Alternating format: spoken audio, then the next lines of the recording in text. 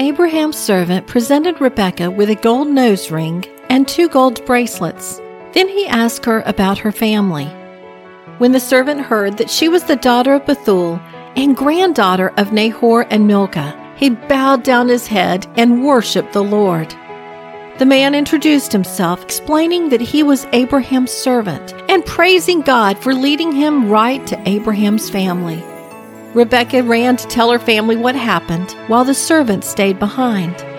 When Rebekah's brother Laban saw Rebekah's gifts and heard what Rebekah shared, he ran to meet the man at the well. Laban invited him to lodge with them, letting him know they had room in the house for him and a place for his camels. The servant followed Laban to the house and let him take care of his animals, and washed his feet and the feet of those who traveled with him.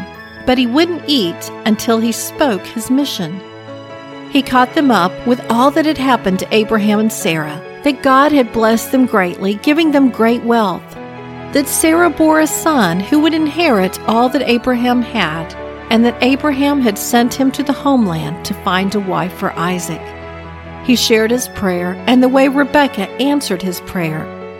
He concluded by saying, "Now then, if you are going to show steadfast love and faithfulness to my master, tell me, and if not, tell me, that I may turn to the right hand or to the left." Laban and Bethuel said it was of the Lord, and they gave their permission for Rebekah to marry Isaac, since the Lord had spoken. What a beautiful thing it is to witness God's answers to prayer in a personal way. I'm Sharon Wilharm, host of All God's Women. For more stories of women in the Bible, visit allgodswomen.com. If you enjoy listening to All God's Women podcast and radio show, you're going to love my brand new Women of Prayer Bible study.